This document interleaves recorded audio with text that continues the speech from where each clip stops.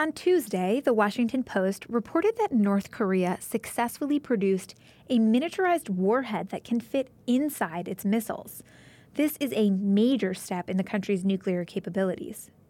While American presidents have been faced with threats from North Korea for decades, this development may be the beginning of a new era in U.S.-North Korea relations. In response to the news, President Trump issued a very strong statement. North Korea best not make any more threats to the United States.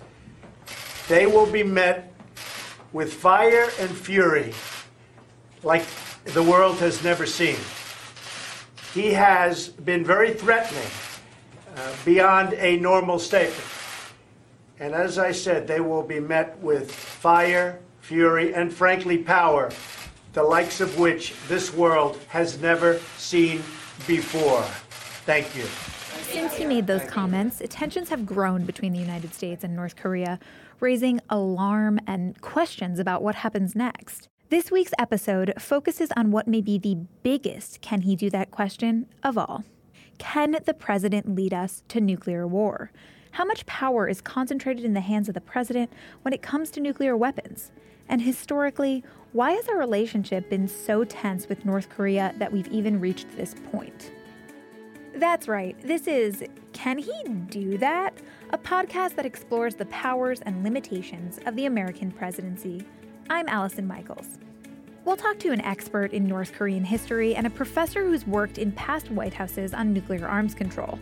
But first, we've got White House reporter Jenna Johnson back on the show, just back from Bedminster, New Jersey, home of Trump National Golf Club. Jenna, thank you so much for coming back on the show. Of course. Thank you for having me. So let's just talk a little bit about where we are right now, why tensions between the U.S. and North Korea seem to have escalated so quickly over the past few days. What has happened? Yeah, so this has been building for a very, very long time. So as this news was playing out on television, I was up in the Bedminster, New Jersey area with a group of other reporters, and CNN was on the screen, and a White House spokesperson was there. And we kept asking her, what's the president's response to what's going on here? So later in the day, we went to President Trump's private golf club in Bedminster, and we were there to hear about the opioid crisis. And at the very end, a reporter blurted out a question about the biggest news of the day. What did the president think of what was happening? I gotta say, I don't think a lot of us were expecting what then came out of his mouth. North Korea best not make any more threats to the United States. They will be met with fire and fury like the world has never seen. He has been very threatening beyond a normal statement. And as I said, they will be met with fire, fury, and frankly, power, the likes of which this world has never seen before. Thank you. As soon as that message went out to the world, North Korea came back very quickly and threatened to go after Guam. Meanwhile, other members in Trump's administration are trying to kind of soft pedal what the president just did, kind of easing things and telling people that they don't need to worry about a nuclear war, just trying to lessen the pressure that the president put on. It really was remarkable that he made such a strong statement without it going through all of the vetting that such proclamations usually go through. With this, his aides have said he wanted to make a strong statement. They didn't really know what he was going to say. The actual words kind of came together as he was speaking with us. Yeah, now North Korea, this has been an issue for Trump since the moment that he met with Obama just after winning the election. And Obama essentially gave him the rundown on U.S.-North Korean relations and sort of said this is mounting and this is going to get worse. Trump's then kind of been consumed by North Korea in a lot of ways. He's sent multiple tweets on it. In his relationship with China, he seems to bring it up often. What about Trump and what about this particular circumstance has led him to focus on it so much? Well, in a lot of ways, this is an opportunity for him to show that he's different than President Obama. Which he loves to do. Yeah, I mean, one of his biggest motivators a lot of times is just trying to outdo President Obama. And President Obama approached North Korea with great caution. President Trump gets in there with a very different style. This is an opportunity for him to show strength, to show that he's not afraid to talk tough, that he's not going to tiptoe around things. What about the argument that some people are offering that says that this kind of language that Trump uses is the language that North Korean leader Kim Jong-un responds to? This is what he needs to hear. What do we make of that? Yeah, well, that's the argument that Secretary of State Rex Tillerson has been making, that this is a different kind of situation than we've seen in the past, and that it takes a different kind of vocabulary. While a lot of people in Trump's administration didn't know exactly what he was going to say at Bedminster, they knew that he was going to talk tough, that there is a strategy here to make their language more aggressive, to take that stronger vocal stance. And while they may not have known what the words were going to be, this is part of a strategy to put pressure not just on North Korea, but on China and on other players in the region. How much of Trump's reaction with such strong words was a reaction of his to the fact that he managed to get the UN Security Council to vote unanimously to pass these North Korean sanctions, something he was really proud of? We got a 15-0 vote. I have great respect for China and Russia, what they did on sanctions. I believe that will have an effect. I don't think it will have the kind of effect, even though we were the ones that got it. And Nikki Haley did a great job.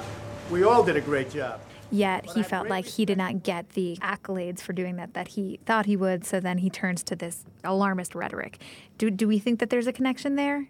I mean, arguably, the UN resolution is the biggest success story when it comes to foreign policy in this administration so far. This was a major victory for him and for Nikki Haley. And it got some attention, but not nearly as much attention as all of this other news has gotten. And so he's an entertainer. He knows what he needs to do to get people talking more about the issues that he wants them to be talking about. So this is where we find ourselves today, with President Trump facing very difficult foreign policy decisions. But how did we get here with North Korea? Why is our relationship so adversarial, and what have other presidents done to try to calm these tensions? Jonathan Pollock is affiliated with the Center for East Asia Policy Studies and the John L. Thornton China Center. He's also author of the book No Exit: North Korea, Nuclear Weapons, and International Security. Jonathan explains our country's tumultuous history with North Korea. Here's Jonathan.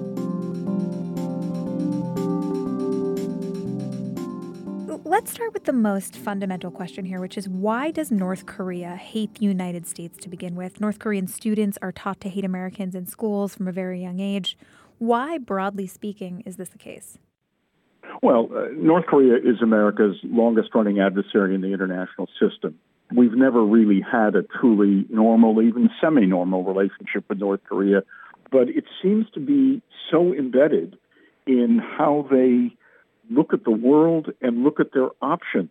It's almost as if having enemies legitimates North Korea, because if they didn't have enemies, they might have to look much more at the price that they have paid for sustaining this extraordinarily adversarial stance now for the better part of 70 years. And some of the animosity towards Americans emerged from what went on during the Korean War, right? Absolutely, absolutely. It was a brutal war. North Korea, for all intents and purposes, was flattened and leveled in bombardments during the war. So there are not a lot of, shall we say, good memories about all of that. Add to this, and we have to acknowledge this, given North Korea's determination to acquire nuclear weapons, but the United States, of course, deployed significant nuclear weapons on the peninsula, first beginning in about 1957. They were there through the entirety of the 1960s. and 1970s began to thin out somewhat at that point as we wondered whether it was such a good idea to have a lot of nuclear weapons there. And it was finally under George H.W. Bush that all the remaining nuclear weapons were withdrawn from South Korea in 1991. How have past American presidents tried to solve this problem, tried to strike deals with North Korea? I think we can look specifically at the actions of Bill Clinton. He made a deal with North Korea. What did that look like? Well, that was a deal to focus very, very much on what was then an emergent nuclear weapons program in the North. There seemed to be the possibility of a genuine breakdown about to occur in what was often called the first U.S.-Korean nuclear crisis. That was a point at which the U.S. came to an agreement with North Korea, in which Kim Il-sung was very involved, that in effect obligated North Korea to forego its nuclear weapons development. The U.S. agreed to basically fulfill, at least on paper, that we would build replacement nuclear reactors for the North. Those reactors were never built. There are many reasons why they were not, but that at least during much of the 1990s had us on a more productive path with the North Koreans. The problem was that apart from the agreed framework, which was addressing a plutonium-based nuclear weapons program, the North Koreans were covertly pursuing an enriched uranium program, which was totally uncovered in the agreed framework. And the North Koreans are sticklers for what the details are in various agreements. So if they never agreed that they would forego other things, then they felt, that they could go ahead and pursue them. And that's exactly what they did. And that led ultimately to the collapse of the agreed framework early in the George W. Bush administration. So that's essentially how North Korea was able to build its nuclear program, through uranium, right? Well, both through uranium and plutonium, because what they did after the breakdown of the agreed framework, they reopened the reactor. They started all over again. So the agreed framework, that fell apart under George W. Bush, and then Obama came into office, and his strategy with North Korea was called strategic patience. How did that approach contribute to where we find ourselves today? Well, Obama tried very, very early in his presidency, or even at the time of his inaugural, you may remember he said, but that we will extend a hand if you are willing to unclench your fist. To the people of poor nations. And that was directed at Iran, it was directed at Cuba, it was directed at other adversaries, including North Korea. The problem is that literally at the time that Obama entered office, the North Koreans were already planning another long-range rocket test and then subsequently a second nuclear test. So they very quickly were in effect saying to Obama, we're not interested in reviving an old agreement. Obama made efforts. There was an agreement signed with North Korea that looked very, very promising on Leap Day in 2012. But that agreement came unglued in a matter of 2 or 3 weeks. So there were other efforts under Obama to explore the possibilities of relations with the North. They made no headway. His issue with North Korea was that he saw North Korea as a rule breaker. We knew he believed very keenly in institutions and in norms.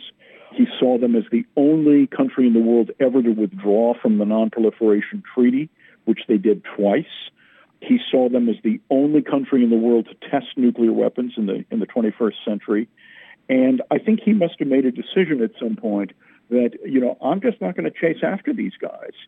But what I think happened ultimately in the latter years of Obama's presidency is it became clear that North Korea had really decided to accelerate its activities in these areas. And they did much better than many people, myself included, would have considered possible. So that's why when Obama met with Trump 2 days after Trump's election, he told Trump, this issue, North Korea, is going to occupy a lot more of your time and attention than you can imagine. So given all of that, How much of what we're seeing now, the escalation over the past few days, can be attributed to Trump specifically, or was it just kind of an inevitability given what's been going on between the U.S. and North Korea over the past few decades?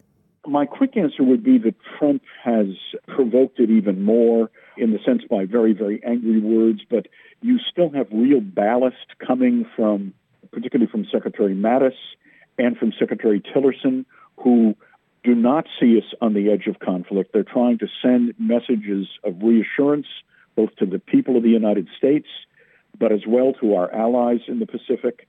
But I think Trump is giving voice to his own frustrations in having to deal with this intractable problem, and his own fear that if these programs persist, it will be under his presidency that North Korea would have achieved the ability to reach the United States with a nuclear weapon.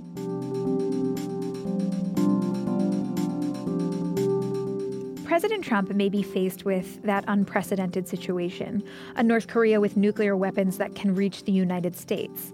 But how much power does President Trump have to use American nuclear weapons for more than just deterrence?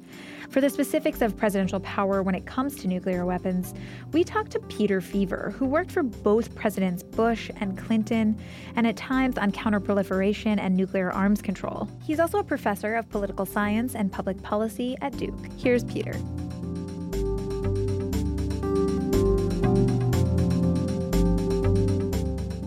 I'd like to walk through the process of the United States launching a nuclear weapon. Let's start with this. How would this initial decision even get made? What advisors might be involved in that decision-making? Well, the president is part of the National Command Authority, which by law is also the Secretary of Defense. And his chief principal military advisor is the chairman of the Joint Chiefs of Staff. And then, of course, in the White House itself, there's the National Security Advisor, who isn't in the formal chain of command, but is considered the principal foreign policy national security advisor to the president. And then not in the chain of command, and so not necessarily involved in a crisis decision, but certainly in any deliberate decision, would be the Secretary of State. And so one of the first questions you ask about going to nuclear war is this part of a deliberate process where the team has been working an issue for months, weeks, days, and has reached the position where they believe this is the only option they can pursue? That would be a deliberate process. The other one is the process that is in a crisis where suddenly they get warning that in a few minutes or hours, such and such a country is going to attack the United States, and you have a very short window in which to make a decision.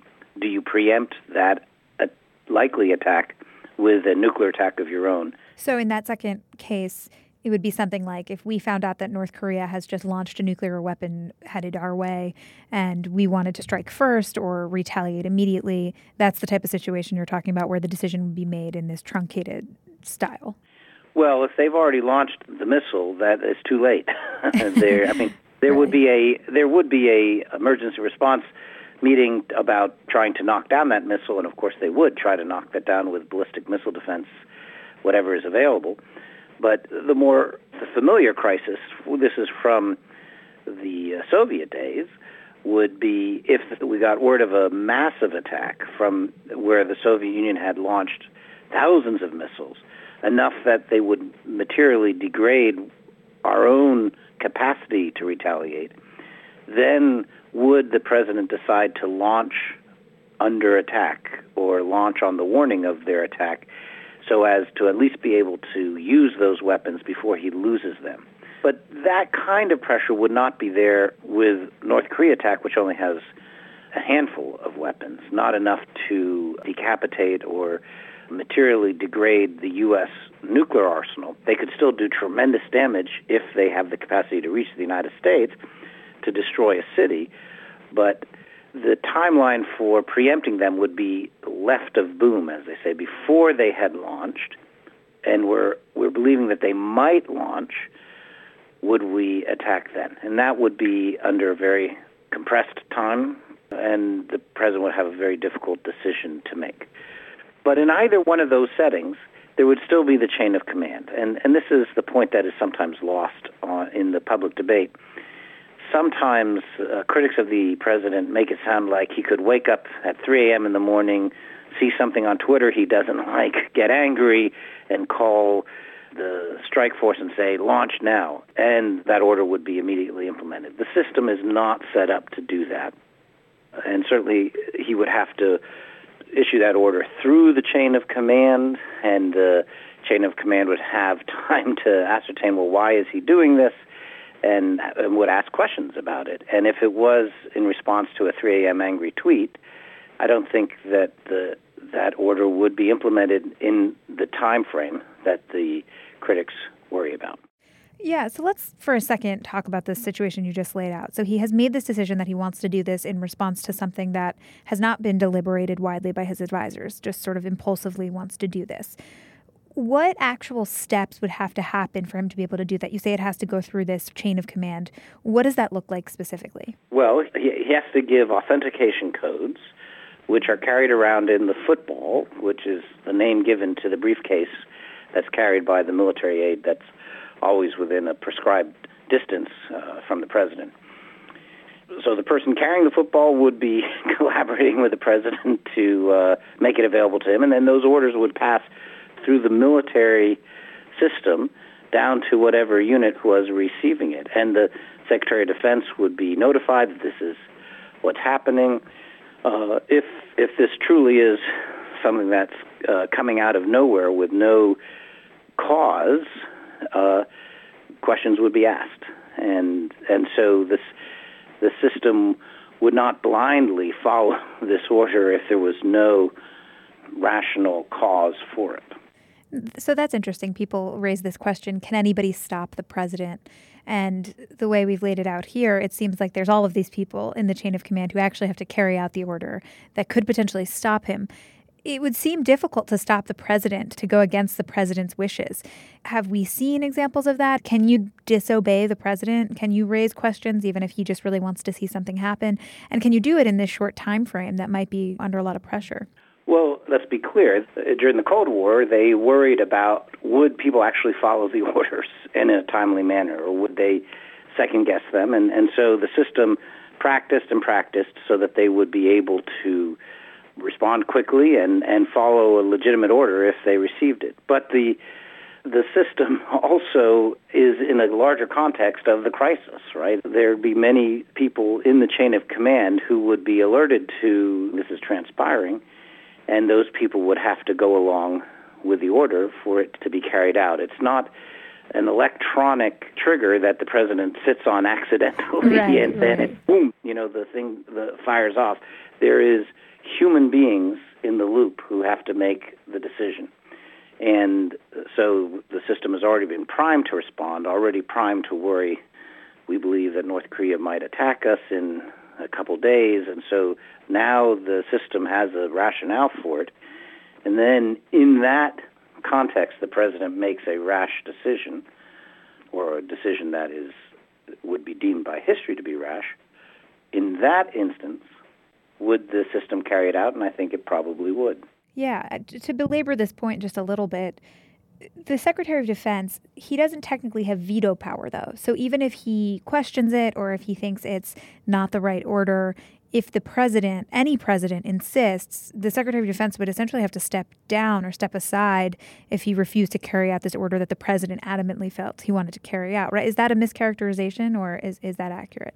Well, it's a little more complicated than that. So let me give you, for instance, you remember when Richard Nixon resigned, and he announced that he was resigning, and then he traveled from the White House to his West Coast home, and he believed that he was going to be the president, and thus with the football, until he arrived at his West Coast home.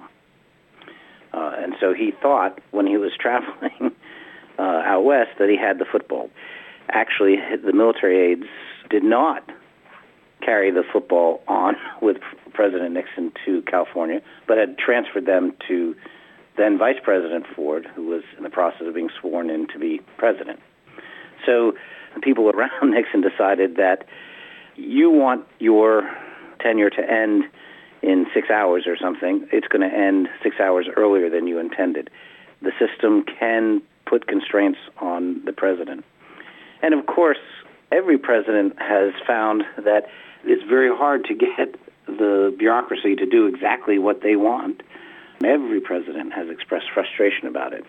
So the idea that the president could wake up, angrily tweet something, and missiles would fly, that's not plausible. Now, if we do launch a nuclear bomb, is that declaring war by default? Does Congress have to get involved at any point? Well, here's where constitutional scholars debate what ought to be and what likely would be. Obviously, the Constitution reserves the right to declare war, reserves that under Article 1 powers for Congress, not for the president. But in point of fact, there would not be time to assemble Congress to debate and then pass a declaration of war, probably in either of the two scenarios I was describing. And the Congress hasn't, in fact, declared war in the post-World War II era. The most it's done is authorized the use of force, which it did after 9/11, for instance. And so the idea that we could assemble Congress, have them debate, pass a resolution saying, yes, you may use nuclear weapons, is not plausible. And every national security plan that the U.S. developed in the Cold War presumed that the president would make that decision, if it came to it, under his Article 2 powers as commander-in-chief, without congressional authorization. Okay, so it's sort of this unwritten presidential norm that a U.S. president will not make the decision to use a nuclear weapon. We've threatened to, but we use them really as a deterrent. How unprecedented would it be? I mean, the answer's sort of obvious, but to go ahead and use one. I mean, how out of the ordinary, how sort of how crazy would it be to use a nuclear weapon at this point?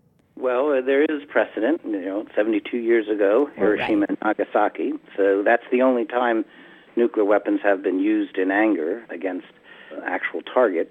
And over the past 72 years, there's developed this theory that there's actually a nuclear taboo, that even nuclear states that have nuclear weapons understand that this is a weapon that can be used for threats, but not actually executed.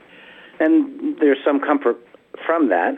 Of course, there's also some strategic scenarios where only a nuclear weapon could get the job done. For instance, if you were trying to take out a hardened nuclear complex in Iran or in North Korea, then there's certain scenarios, then the nuclear weapon might be the only ordinance that could actually give a high confidence to destroy that target. But as your question opened, we haven't seen it in 72 years, so it would be quite extraordinary for it to happen. Yeah, so then why does North Korea want to have nuclear weapons so badly? Do they actually want to strike the United States, or do they just want to be able to prove that they can and have this power in the world?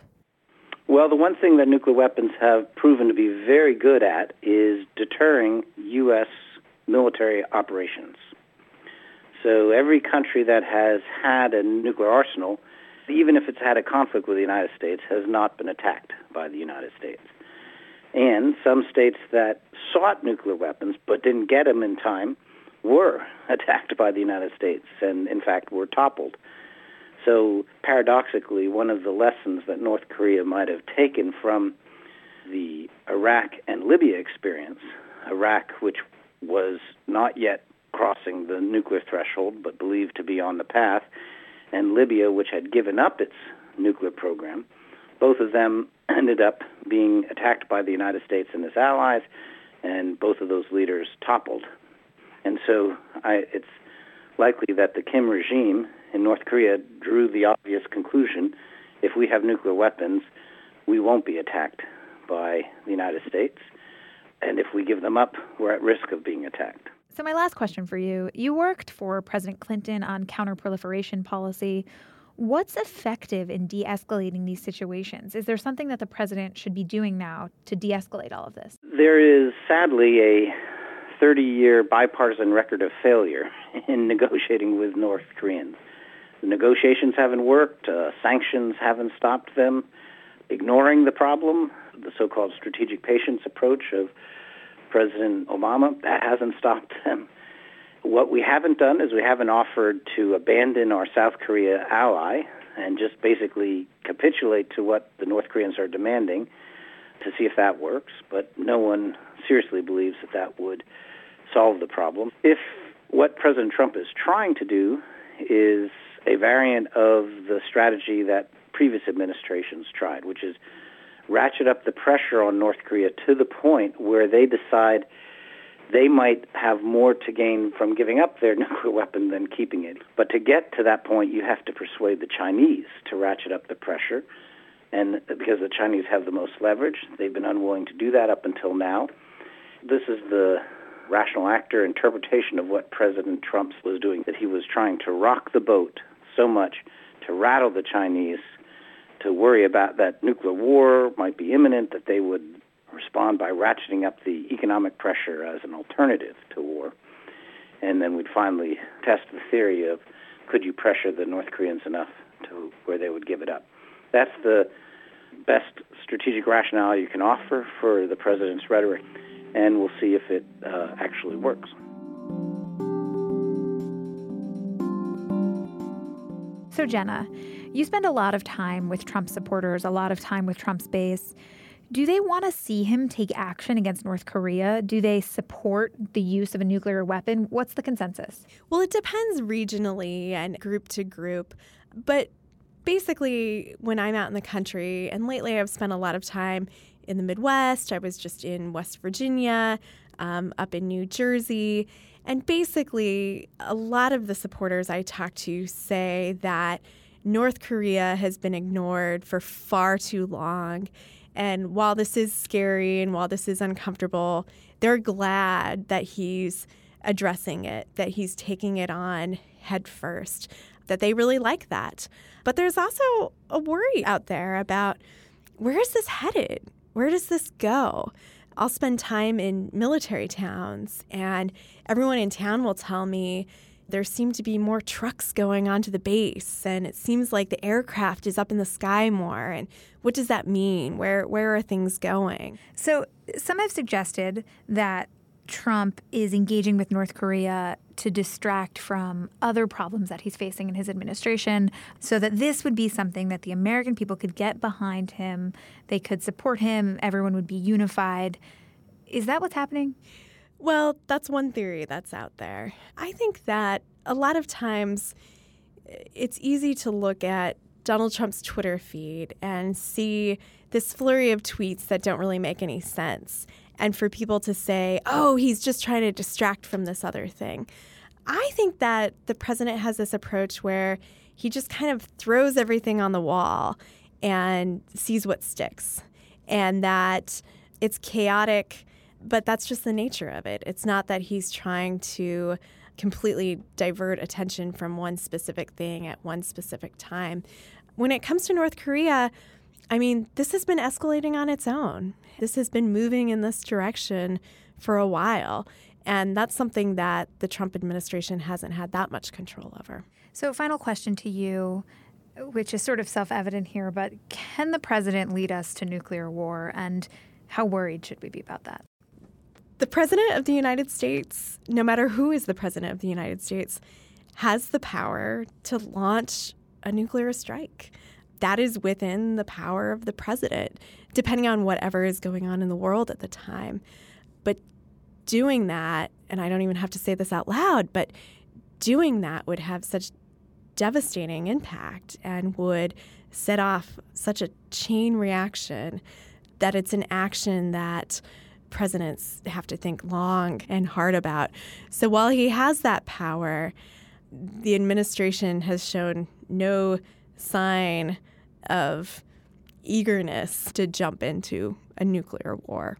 Jenna, thank you so much for coming on the show. You guys can follow Jenna Johnson on Twitter at WP Jenna. Or you can follow me, Allison Michaels, at Allison Mikes. You've been listening to another episode of Can He Do That? Thanks for sticking with us. We will have a new one for you next week. In the meantime, you should go ahead and share this, send it to your friends, send it to your parents, send it to your grandparents. If they can figure out how to listen to a podcast, you have some pretty cool grandparents. And in the meantime, we'll work on something new for you. Thanks, guys. Can He Do That is a team effort here at The Post. It's produced by the intrepid Carol Alderman, with design help from Kat Rudell Brooks and logo art from Loren Boglio.